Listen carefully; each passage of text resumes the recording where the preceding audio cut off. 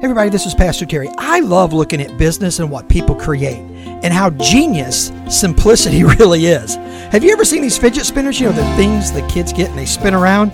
Whoever invented that is making $1 million. And you know, I thought about this. If I could ever invent some book or write some Proverbs that would really add life to people and add happiness to people, I could make $1 million. And then I thought, oh man, it's already been written. It's called the Bible. Look at Proverbs 3, verses 1 and 2. It says, "Now my son, do not forget my teaching, but let your heart keep my commandments. And when you do, length of days and years of life and peace will be added unto you." Hey, get in the Word, obey it, and you'll find grace for your journey. Thank you so much for listening to this edition of the Grace for Your Journey podcast. I pray that it has been a blessing and an encouragement to you.